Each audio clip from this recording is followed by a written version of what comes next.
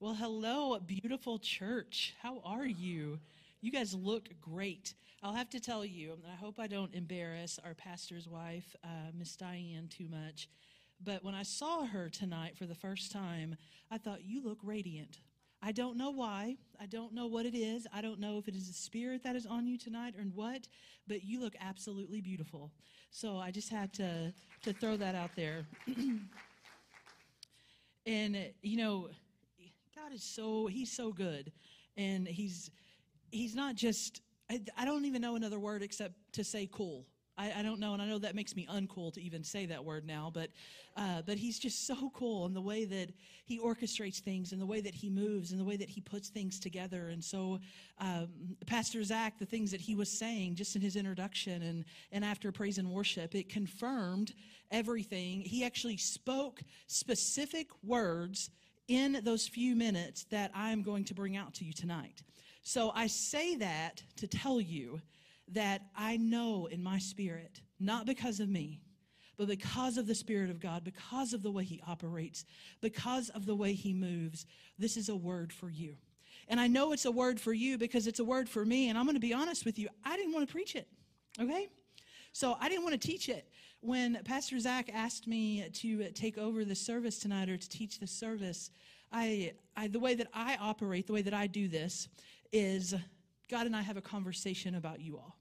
And when I say that, the conversation normally goes like this. I start it, and I say, okay, here's what I'm going to preach. And he says, no, you're not. Okay, well, let's preach this. Let's teach this. No, you're not going to do that either. And so leading up to this, weeks in advance, God was speaking this word to me, and it was just a simple word. And I'm going to bring it out in just a minute, but just a simple word. And I thought, we've heard that before. We hear that all the time. God, that is boring. That's the conversation we had. I'm just going to be honest with you tonight. I thought, no. God, let's do it this way. Why don't we talk about how you have to be broken to be whole? And he said, no, we're not going that way. And I'm like, but I mean, we could, we could talk about this and we could talk about this scripture. And he says, Amanda, I've been telling you to rest. And I'm like, but I don't want to. So instead of talking about rest, why don't we talk about Matthew, and why don't we talk about how, you're disqualified to be chosen? And he says, rest. Okay, God, we have a breakdown in communication here. And of course, his response is, it's you, and it's called rebellion. There's no reason to use that tone. I'm just saying that you should take my advice here, because there are things that as a teacher, as a minister, that you enjoy teaching over other things. And I don't like teaching things that I have to live up to, okay? I don't like teaching the things that I have to work through because I have to work through it before I bring it to you, and that makes it a little bit harder. So I prefer to teach those things that I fully have under control so that I don't have to work on anything. That's where we're at. That's how I like to do it. God has other plans completely. So I thought about you tonight, and I prayed for you, and I prayed, for this house, and finally I gave in like always. God always wins. Every argument, he always wins. And so I gave in, but I still had to have a little bit of reluctance there maybe. And so I said, well, if we're going to do this, I'm going to have 3 different titles. And he just said, oh, goodness. So if you're like me, you're type A personality, you need a title, you get to choose from 3. Okay, you ready? Feasting versus digging, saying yes versus saying no, and yielding versus fighting. So you get to choose which one you like. And they'll all make sense here in just a minute. And so we're actually going to start off in the book of Revelation. And Sister Mindy's back there thinking, you did not give me that scripture at all, and I completely forgot. So we're going to Revelation chapter 4, just to give you an idea of where this word came from or where this message come from as far as in my process. So Revelation chapter 4, we're going to look at verses 1 through 2. And I read out of the Holman Christian Standard Version, so it may be a little bit different than what you're looking at. But it says, after this, I looked, and there in heaven was an open door. The first voice that I had heard speaking to me like a trumpet said, "Come up here." And that translation means to ascend or to arise.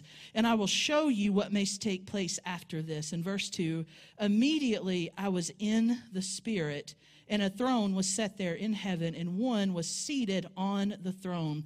I want you to narrow in on verse 2 when it says, "I was in the Spirit." The word in that passage, in that particular text, actually comes from the Greek word that is translated from the Hebrew word that is used in compound structures to talk about fountains or to talk about springs. And you normally see it in the beginning of a proper noun for like a well, for example. And whenever you see it in the Greek or the Hebrew, it may be E-N instead of I-N, pronounced the same way as the word in the English. But it means something is stationary. It means that something is in a specified position. It's something that could be used as a landmark. Is anybody in the room directionally challenged? That's me. I'm not Magellan or Christopher Columbus. Do not use words like north, south, east, or west. Do I turn by Sonic or do I go past roads? That's what I need, okay? That's what I need. So in the Old Testament, whenever they would use this word that we see in Revelation, they would say to denote that it could be a monument, so to speak. It would be something that would be stationary. It would be something that you could base all other directions off of because it would always be there. It also is connected to mean something was at rest. Something was at rest. You see, and here is the point of the whole message tonight. I'm going to give it to you in the beginning, and you're going to hear it multiple times. You may have walked your way into what you have experienced this far, but you will have to be carried into what you're born for. You may have walked your way into what you have experienced this far, but you will be carried. You will have to be carried into what you are born for. We're going to enter into more of a teaching versus a preaching tonight. And so we're going to have a little bit of fun. We're going to look at a couple different passages or a couple different ways to kind of pray over, to bring in this concept of rest. But if you're like me, you have to be reminded to rest. I'm someone who is always on the go. I am someone who I get bored, and so I think that my hands have to be busy. I'm always doing something. And my mom will even tell me, "Amanda, you don't always have to be doing something." Yes, I do. I have to be reminded to rest. So I need people in my life that says, you need to rest. Whenever I'm fighting off a bug or I'm fighting off a flu or something like that, I will say in my mind, I'm just going to keep going, because if I pretend like it don't exist, it's not going to be there. And so I'm just going to push through, and I'm going to push through. And the whole time, sometimes my body and even my spirit is saying, "No, you need to rest so you can recover. You need to rest." I'm like, no, we're going to push through. We're going to push through. So I need to be reminded to rest. You see, I'm the person that believes that you earn your way into the things you want. I am a type A personality. I like to-do list. I like checking things off. I strive for accomplishment. I'm just going to be honest with you. I am someone who, if I did not have accomplishment in my life, I'm not really for sure what type of person I would be. I would probably be frustrated. I'm someone who likes to see that things are completed, that things are done, and that they're done well. I'm the person that is always saying, get things in order. If there's something that you want to accomplish, make sure you're doing everything needed in order to produce it. I'm the person who says that if you put in the work, your work will be rewarded. That's me. I think that's why I'm an Old Testament girl. I'm an Old Testament girl because, you see, I like the verse, like in Daniel, for example, where it says, and Daniel distinguished himself. I like that. I can do that. I can present myself in a way to where I distinguish myself, because I trust my abilities more than I trust yours. That's the truth. Don't shut me down. Don't pretend like you don't have these thoughts and you don't have these ideas, but I trust my ability before I trust yours. And what I have found is that I approach God's word that way. I approach God's word in that same way, that I need to dig in order to get revelation. I need to dig deeper, and I need to dig deeper, and I need to seek, and I need to seek, and I need to strive. And although, yes, you do need to dig in his word, but there are also moments that you need to feast on his word. And you see, whenever you dig, it's more about my ability. It's more about what I want to do, more about how I want to understand. But yet when I feast on the word, I lean up against a table and I open up my hands and I say, give me whatever you want. And always what he gives me over what I think I need is always better. I have to be reminded to rest. And so I was someone who I always thought that if you didn't read your Bible every single day, then what are you doing here? Right? If you didn't read your Bible every morning or every evening, then can you even call yourself a Christian? And I have learned that, you see, doing that was more about me checking off a duty off a list. Doing that, I would sit down and I would read his word. And it wasn't about, God, what can you give me? It was more about, well, I just simply want to say that it's been done. And so what I would do is I would sit down to read his word, and I would find myself even frustrated sometimes because I wasn't getting the revelation I want. And the whole time my spirit was saying, because it's not about the things that you seek, it's about who you seek. And you're not seeking God in any of this. You're seeking confirmation, and you're seeking validation. You're seeking things simply to answer a question that you have already answered yourself. How many of you remember the Magic 8 Ball? Do you remember that toy? You see, it was this big 8 ball, and you would hold it in your hands, and Luke's like, what are you talking about? Luke, just block me out for a minute. So, but you had this big magic 8 ball, and I wanted to find one, and I couldn't find one, and you would say things, you know, like when I was 15 years old, I would look at it, and I would think, Magic 8 Ball, am I going to marry Leonardo DiCaprio? And I would shake it, and it would say, it's highly unlikely. And so then you know what I would do? This thing's got to be broken. Let's try again. Magic 8 Ball, will I marry Leonardo DiCaprio? And I would shake it, and it would say, probably not. And then I'd shake it again until I finally got the answer that said, absolutely, yes. I want to tell you the Magic 8 Ball lied. Leonardo DiCaprio and I are not married. But here's what we do. We take this word, and we have a conversation with God, or we have a situation that we're facing, and we take this word, and maybe it's somebody who's attacked you. Maybe it's somebody that has offended you, and you're trying to figure out how to respond to that situation, or how to respond to that person. And I hold up his word, and I shake it, and I open it up, and I shut my eyes, and I point, and it says, forgiveness. No, that was wrong. Let's go again. We shake it, and we open it up, and we point, and it says, watch your tongue. No, that's not what we're looking for. And we shake it again, and we shake it again, and we hold it up. And then all of a sudden I see the scripture that says, and the violent taketh by force. I'm like, there it is. That's what I was looking for. You see, what I was doing is I wasn't approaching his word from a restful position. I wasn't approaching his word from a position or a posture of, God, what can you give me? What can you bring me? What I was doing is I was approaching his word simply because I wanted him to validate the decision that I have already made. I was wanting to strive. I was wanting to dig. I was wanting to learn. And if I seek those things, I will always have understanding. But yet God is saying, stop seeking understanding and start seeking me.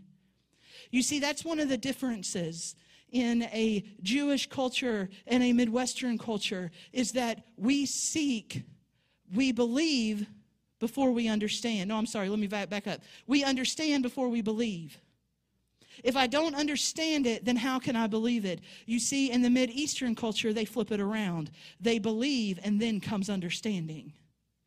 We have a lot of things that we do backwards. We have a lot of things that we approach out of order. And so I shake that Magic 8 Ball, and there's these questions that I have, and there's this direction that I need. And I dig for this answer, but I'm really not digging for an answer. I'm digging for my answer. I still have this work mentality. And God is saying, rest in me. Because I've called and I've asked you to feast on my word. I've asked you to feast on my word. You see, I don't know about you, but when I sit down to study my word, I'm normally at a desk, and I've got 3 colors of highlighters because they all mean something. I've got a couple different ink pens. I've got my notebook. I've got Google pulled up if I need a Greek translation. I've got all of these things, and I sit there and I'm ready to study. But you know how he calls us to approach him? He calls us to just lean into the table. I want you to picture when, and I know that you have seen this in movies, I know you've seen these representations, but there would be this very low table, and surrounding that table would be pillows, and they would literally be propping themselves up on that pillow. That's what God is asking us to do when he says, feast on my word. Stop trying to dig, stop trying to strive, but reach out to him from a position of rest. Because you see, in order for us to enter into the degree of presence that he has spoken over this house, that he has spoken over us as individuals, you are going to have to be in a posture of rest. You have walked your way into what you've experienced so far, but you will have to be carried into what you were born for. You see, when we want the word of God, the spoken and the written word, we don't have to dig, but we lean towards the table. You'll never reach the posture of rest if what you seek has higher value than who you seek. Go to the book of John with me tonight, John chapter 12, verse 1 through 7. As I was looking at this particular passage, I thought, somebody's preached this recently. Who was it? Where did I hear this story? And I'm pretty sure it was Pastor Zach on Sunday morning. I think he referenced it that week. I'm like, why did I just hear this? But John chapter 12, verses 1 through 7. And this is what we get. It says, 6 days before the Passover, Jesus came to Bethany, where Lazarus was, the one Jesus had raised from the dead. So they gave a dinner for him there, and Martha was serving them, and Lazarus was the one reclining at the table. And then Mary took a pound of fragrant oil, pure and expensive nard, anointed Jesus' feet, and wiped his feet with her hair. So the house was filled with the fragrance of the oil. The one of his disciples, Judas Iscariot, who was about to betray him, said, "Why wasn't this fragrant oil sold for 300 denarii and given to the poor?" And he didn't say this because he cared about the people, but because he was a thief. He was in charge of the money bag and would steal part of what was in it. And Jesus answered, "Leave her alone. She has kept it for the day of my burial." You see, there are two different people here, and there are two different responses. And the reality is, you are one of them. You are either the one anointing Jesus' feet, or you are Judas saying, "Why are they doing that?" You fall into one of the categories, and so there's two people, there's two responses. One of them has entered into a period of what we would call excess worship. The other one has entered into offense. So one has entered into excess worship, and the other has entered into offense. And when Mary breaks the box, Judas moves into the offense because he can measure the value of the gift, but he does not value the recipient. And the recipient is Jesus. You see, he can see the value of the gift, but he cannot see the value of Jesus. And so Judas declares that this worship is offensive because he is looking at what he is being given compared to who it is being given to. Judas says the money could have been better used. Jesus is in front of him. The oil is being poured out onto the Son of God. And Judas says, "I can find better use for that oil." I don't know any better use for that oil. I don't know any better use for that oil. And so he says the money could have been better used, not because he loved people, but because he loved money.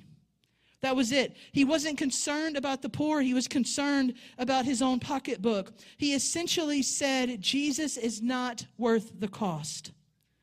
And Judas is watching the box, and he's watching the perfume spill, and he's watching Mary kiss the feet of Jesus. And nowhere in this exchange does Judas say, maybe her response is more appropriate than mine. He never says that.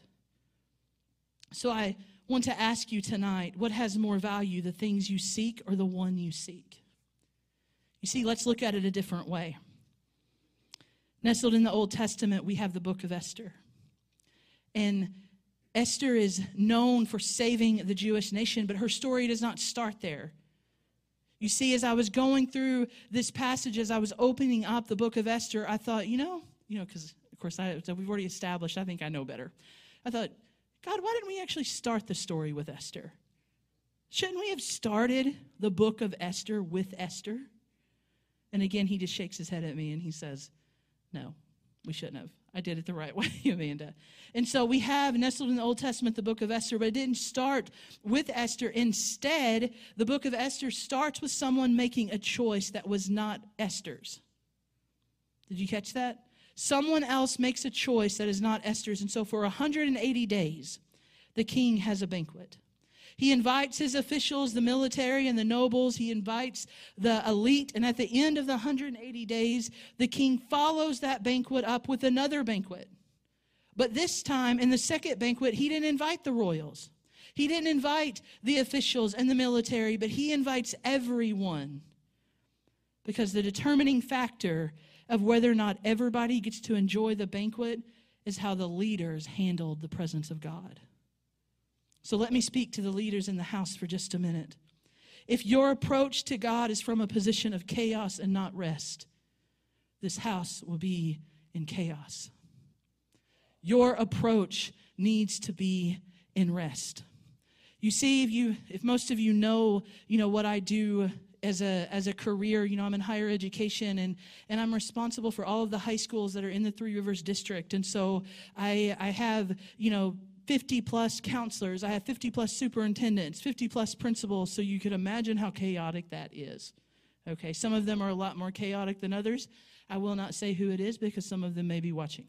But so you can imagine how chaotic that is. And so there's a time of the year that I go out and I visit all of these high schools. We worked with them all throughout the semesters. And so normally in the spring, I go out and I actually physically visit them and we have these conversations. And there was a particular day where I had lumped 3 or 4 high schools together, and it was a pretty day. And I thought, we'll just take some country drives today and, listen to music and get paid to do it. I get paid to talk to people and drive a lot of times.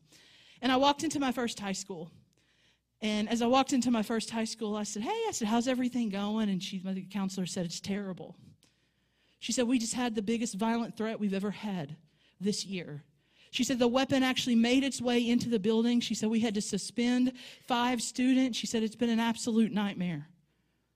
And I thought, bless your heart. And we had just a conversation about the environment and the nature of education right now. And so we finished what we needed to talk about, and I went to the next high school. And I walked into the next high school, and I said, how are you doing? And the counselor said, have you heard? Have I heard what? And he proceeded to tell me that they just found out that one of their long-term teachers has been molesting children for 15 years. And I thought, okay, God, I'm not going to any more high schools today. This is a heavy day. And I went to my last high school. Same conversation. Hey, how are you? How are things going? And the counselor said, Amanda, we had a teacher who committed suicide, and our students are destroyed. And I went out to my car, and I thought, God, our schools are in a state of unrest. That's the only way, that's the only word that I know to define it. They are in a state of unrest. What can we do? How do we fix this? And he said, Amanda, what's in your hand? And I said, well, I'm sitting in my car. I don't have anything in my hand, my literal mind. And he says, what's in your hand? And you see, I carry this cloth with me. It's a cloth that I'm not a sentimental person, Pastor Zach. I'm going to be honest with you, and people normally give me gifts, and I don't keep them a lot of times. I'm terrible. But you see, Pastor Val gave me this cloth months ago. And he walked up here before he handed it to me, because I watched him, and he put anointing oil on it. And you can see the oil, how the oil has soaked the fibers. And he said, Amanda, I want you to carry this with you everywhere you go. And so I put it in my purse. And I've never taken it out. I've always had it. Because you see, every time I go into these high schools, guess what I carry in with me? I carry in my purse or carry in some kind of bag. And God whispered again. He said, what's in your hand? And I pulled open the pocket of my purse, and I pulled out this cloth that is a representative of anointing.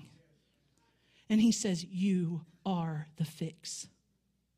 The anointing that lives in you, the anointing that lives in our godly teachers, in our righteous janitors, in everyone, the anointing that lives in you, you are the answer to the unrest. You are the answer to the chaos. You see, we have to approach those things that are in a constant state of chaos from a position of unrest. You see, I could have walked in those high schools and I could have said, well, I have no idea how you can fix it. But you know what I did? I encouraged and I poured in. And there were moments that I said, we can call this into order, what has been out of order. And so every time from that point on that I would walk into this high school or a high school, I would walk down the hall, and I would have this anointed cloth in my purse. And I would just begin to say, if there is anything out of order in these halls, they now must come in order. We have that authority.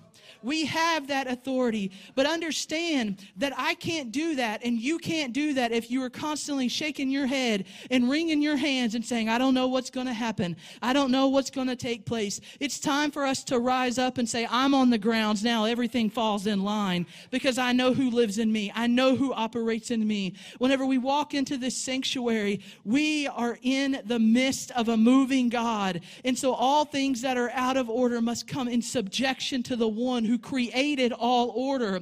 But you have to be in a posture of rest in order to receive that. And so again, I say to you that you have to come in here in a position of rest or in a posture of rest. And so what we have here is that you have this secondary feast that the king has made, and the king's wife has her own feast. See, we haven't even been introduced to Esther yet. And the king's wife, Vashti, has her own feast going on. And so what we get is we get this picture of a church having a feast without the presence of the king. You see, you have one feast over here that's filled with the leaders and filled with everyone else. And then you have this other group of people here who don't even want to be in the king's presence. They're satisfied being in each other's presence. You see, so if you go to Esther chapter 4 with me tonight, and if you look at verse 10 and verse 11, what you find is that the king calls for Vashti to step out of her inferior feast into his superior feast, and she rejects it. But you see, there's something you've got to catch. In verse 10, it tells us, and I'm not going to read all those names that you see in front of you, but it tells us that the king gives a command to the 7 eunuchs that have served him. And as I come across that passage, I thought, was the queen that hateful that she needed 7 men to bring her to the banquet? Were they that afraid of her that they needed 7 men to bring her to the banquet? But then I read verse 11. And it says, bring Queen Vashti before me with her royal crown. He wanted to show off her beauty to the people and the officials because she was very beautiful. He didn't want her to walk into the banquet. He wanted her to be carried into the banquet. The culture of this day, Vashti would have had her crown on. There would have been a platform that she would have laid on, and those 7 eunuchs would have lifted her up, and they would have carried her into that banquet. They would have carried her into the presence of the king, because what you have walked your way into and what you have experienced this far, but you will have to be carried into what you are born for. You see, your Father, your King, wants to carry you into his presence. He wants to put a crown on your head to show that you are beautiful, and there are some of us that are rejecting it.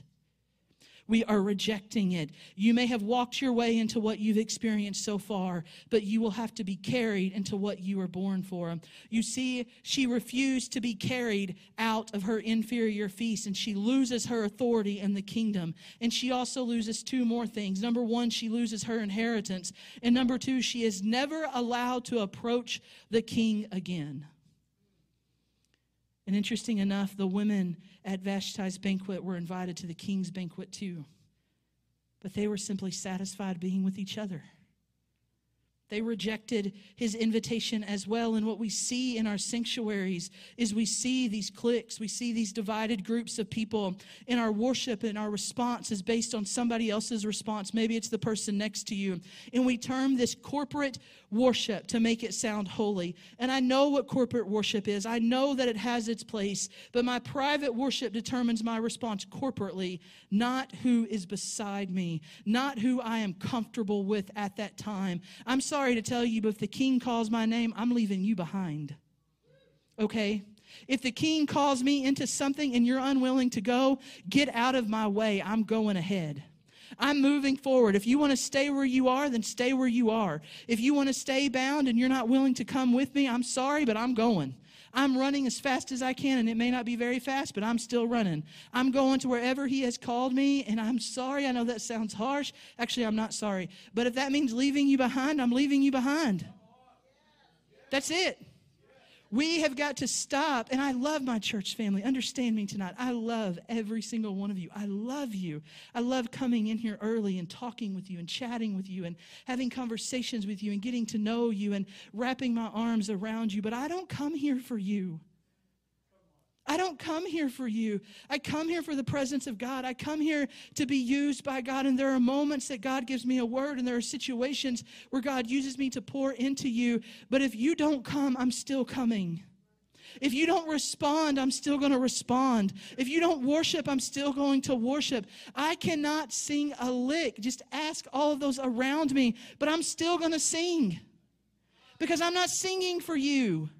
I'm not singing for you. I'm singing for a king. Your chaos is not going to cause me to go into chaos. I am going to be in a position of rest because I am called to be in a position of rest. And so what we have here is we have, again, these sanctuaries that are so divided that we're waiting on someone else to respond to Him when God is saying, but it's your time.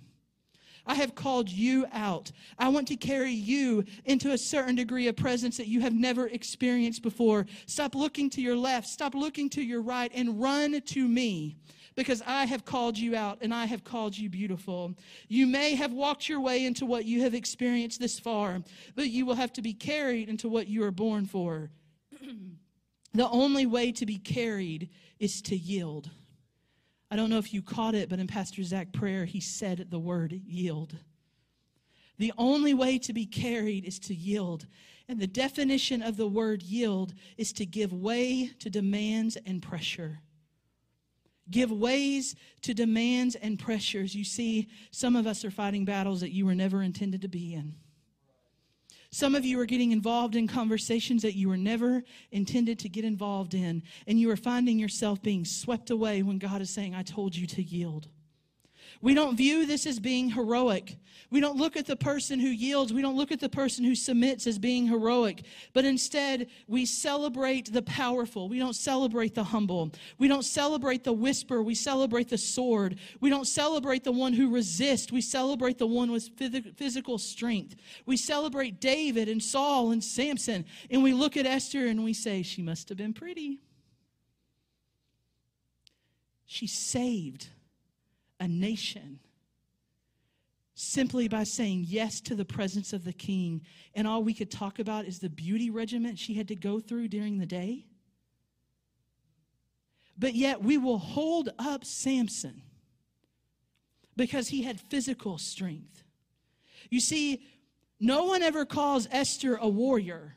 Nobody ever refers to her in that way, but we will celebrate feats of great strength and mighty acts of valor whenever they involve hand-to-hand combat. We celebrate scars. We celebrate those moments, those war stories. And I'm not saying that we shouldn't, but what I'm saying is that I think that we glorify hand-to-hand combat way too much whenever it comes to the spiritual, when God is saying, I could have fought that battle for you and you wouldn't have to touch anybody. But because you think that you have to earn, you think that you have to strive, you stepped into a place that I said was rest, and you wielded a sword, and I could have been your Savior. You see, this morning, I shared over my thoughts of coffee, or I shared my thoughts over coffee post, and I talked about scars. And I shared one of those stories in great detail with you the last time I spoke, when I put my hand through the window and I had to have 79 stitches. But I've also got this scar right here underneath my chin where I was playing street hockey and I fell and I had to have pieces of asphalt moved from my chin. I have this jagged scar on my hand where I was climbing a cliff on the river to jump off of it. I was crazy. But I was climbing the cliff and I slipped and I cut my hand coming down. I just still jumped off the cliff. It was great. But I have that. I have this scar on the top of my foot where I was running in the kitchen. I don't know why. And I dropped a glass on my foot and it cut my foot open. You see, every scar has a story. And we know those stories and we can tell those stories. And some of us are holding on to those hand-to-hand battle moments. And we're holding on to that combat. And we're glorifying those moments. But yet the times whenever the Spirit comes in, simply because you yielded to Him, we never talk about. I want to hear more stories about the one who just said yes to his presence and God used them to save a nation. I want to hear more stories about a generation that never had to fight battles that you and I are fighting now. They just walked into the throne room and understand who they were and what they were called to do. They didn't face addiction. They didn't face pornography. They didn't face homosexuality. They didn't go through any of that. They just said yes to the presence of God from the beginning. That's the generation that I want to see. That's the generation that I want to build up. And so we celebrate these scars. Can we celebrate Esther when her strength was simply a proximity to the king? And I say simply in a little bit of a sarcastic way because for some reason we think it's easier to fight a physical battle than to simply say yes to him. You see, and I don't know about you, I've done both. So how many of the great warriors throughout history can we say single-handedly stopped the Holocaust? We can with Esther. The manifestation of Samson's strength was physical. Esther didn't have a physical strength. Interesting, both of their strengths, Esther's and Samson's, were generated by a vow. Samson had a no vow. Esther had a yes vow. One attempts to say no to the things of the world while the other yields and says yes to the king. At first glance, without knowing the end of the story, Samson's initial resume is far more impressive than Esther's. He takes a jawbone of a donkey and he slays 1,000 Philistines. We could tell story and story after this. I was just reading last night or on Monday night how he saw a woman that he wanted and he simply said, go get her, and brought her to him. And I thought, Samson? But then he gave her away because she caused chaos. And I thought, see what you did? So we have Samson here who slays 1,000 Philistines with the jawbone of a donkey, in direct contradiction to the vow that God gave him. Because the vow that God gave him was, do not touch any dead thing. If he has a jawbone of a donkey in his hand, that is a dead thing. And we will celebrate him even though his victory was out of line with the covenant. We celebrate tremendous compromise as long as it can be attached to growth. We live in a church culture that says as long as 1,000 enemies are falling, we don't care what the personal life looks like. All we care is that we're seeing victory. We celebrate things that contradict the vow. Samson takes firebrands and ties them to the tails of foxes and sends the foxes through the camps of his enemies. He takes up the gates of the city of Gaza on his shoulders and he carries the gates away. And look at the might, look at the valor. But look at the end result. The end of Samson's legacy is slaying 3,000 Philistines at his own death. The end of Esther's legacy is the salvation of over 500,000 Jews. And we will celebrate Samson more than we celebrate Esther because Esther just was pretty. Esther reproduces in intimacy what Samson could not in physical strength. You see, the first phases of Esther's resume looks like this. She's an orphan girl. She's captive in a foreign land. She's inheriting a spiritual father. But Esther ends up having a son named Darius II who ends up rebuilding the temple. Samson's legacy dies with no vision and the sight of his vow removed. And we talk about how Samson stops the violence of thousands, how he has quenched the sword, how he has stopped the mouth of lions, and he is awesome. But Esther must have been pretty. All the while, we miss Esther.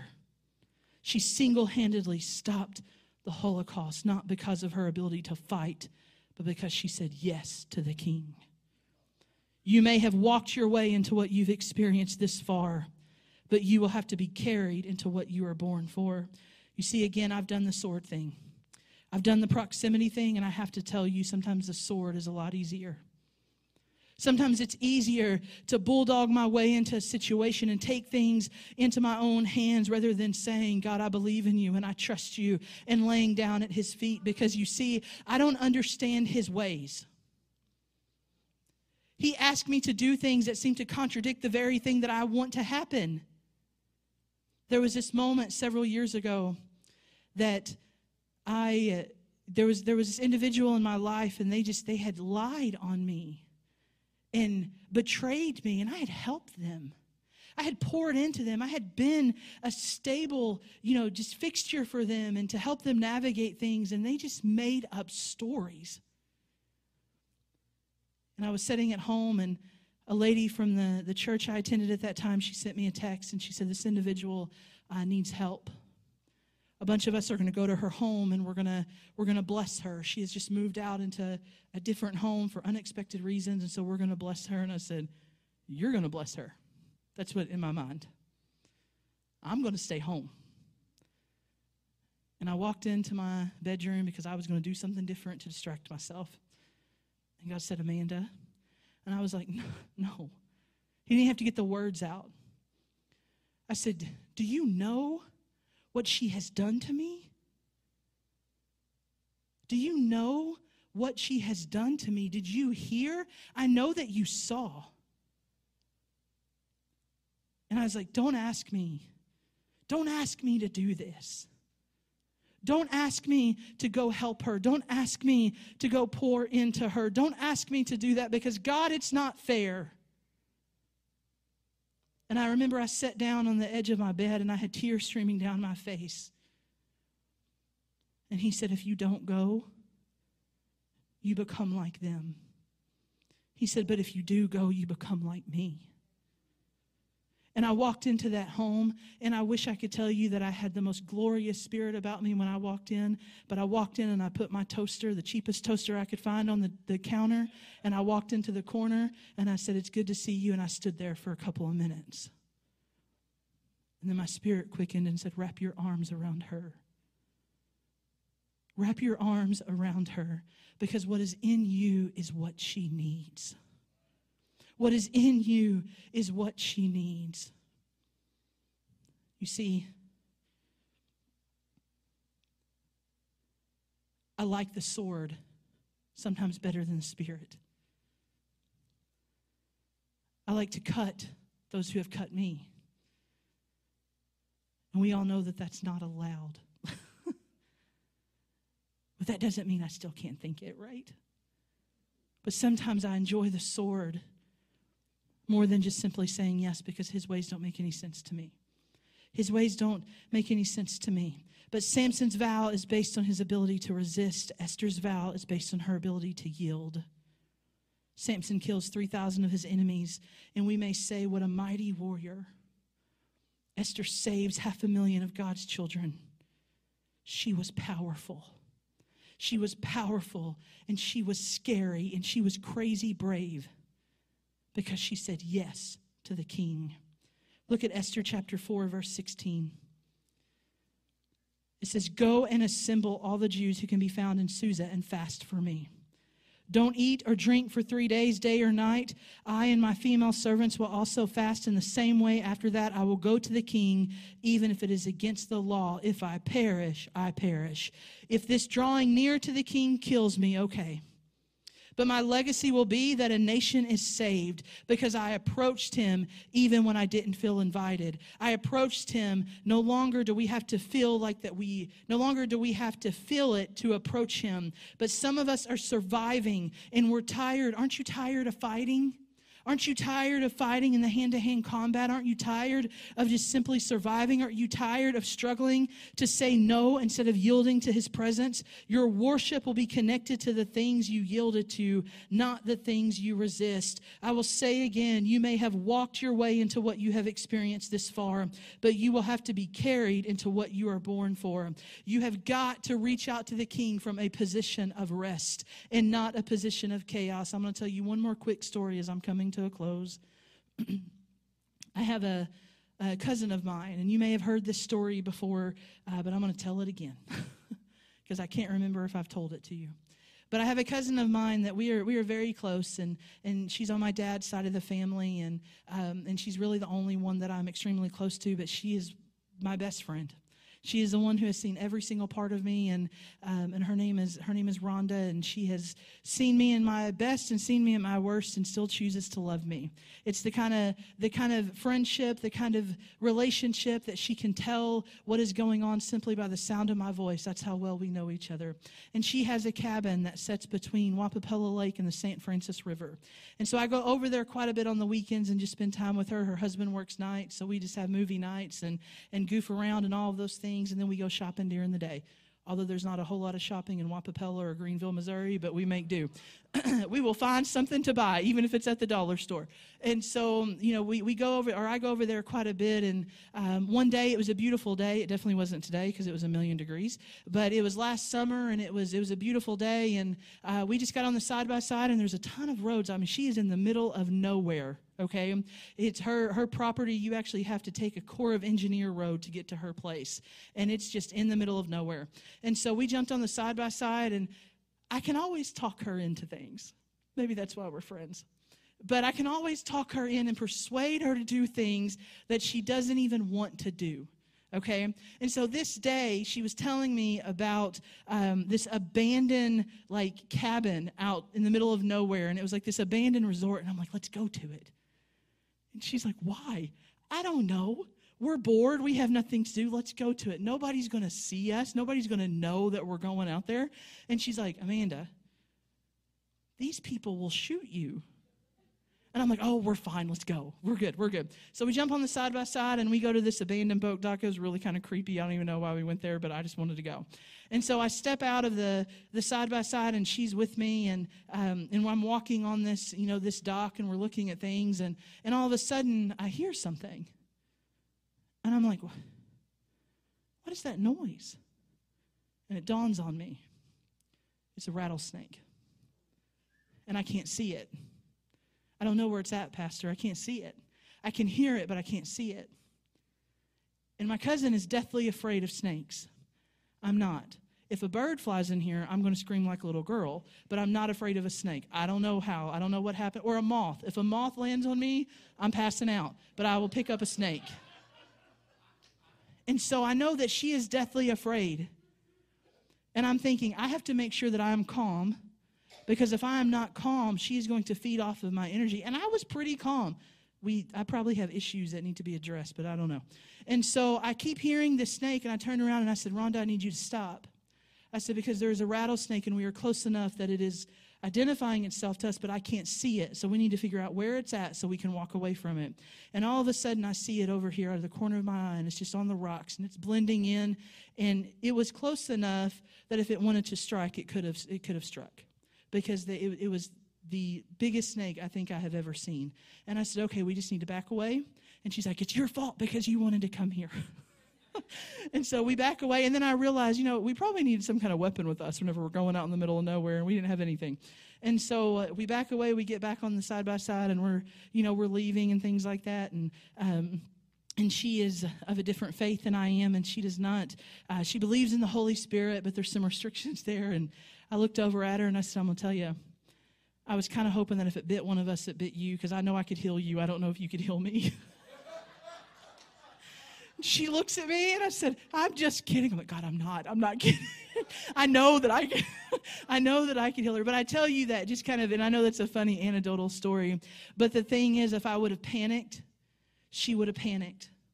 If I would have created chaos, she would have been in chaos. And you see, because of the calmness, because of the rest we brought into a dangerous situation, we were able to back out of that situation. You see, again, there are things that God wants to bring you into, but you will not receive them unless you are in a posture of rest. So stand to your feet with me tonight. Thank you, Jesus. Thank you, Jesus. Thank you, Jesus. Thank you, Lord. Thank you, Lord. Just bow your head with me for a minute. Father, I love you. I honor you and I praise you because you are worthy. But God, I know that you are a God of rest. You are a God of peace. You are a God that can take something that is completely out of order and put it back into order. You are the God who can calm the winds, Lord. You are the God who can calm the storms. And Lord, I know that there are probably storms in this room tonight. I know that there are areas of our lives that may be in unrest. But Father, this minute of this day, of this hour, we call those things that are in unrest into rest. Father, we come against chaos. We come against the storms. We come against the wind. And we simply say peace and be at rest. So, Father, I just pray a spirit of rest falls over your people. I pray a spirit of rest falls into this sanctuary, Lord. That, Father, it doesn't end whenever we close the doors, but it becomes something that is stationary. It becomes something that is always here, Lord. That, Father, that we enter your presence from a position of rest. That we allow you to carry us into the things that we are born for. That we do not reject your presence because we are simply satisfied where we are. But we say, I want more. And if that means I have to stand still, if that means I have to yield myself, if that means I have to submit, then, Father, that is the spirit I bring tonight, Lord. Father, I thank you and I worship you. In your name we pray. Amen. Amen.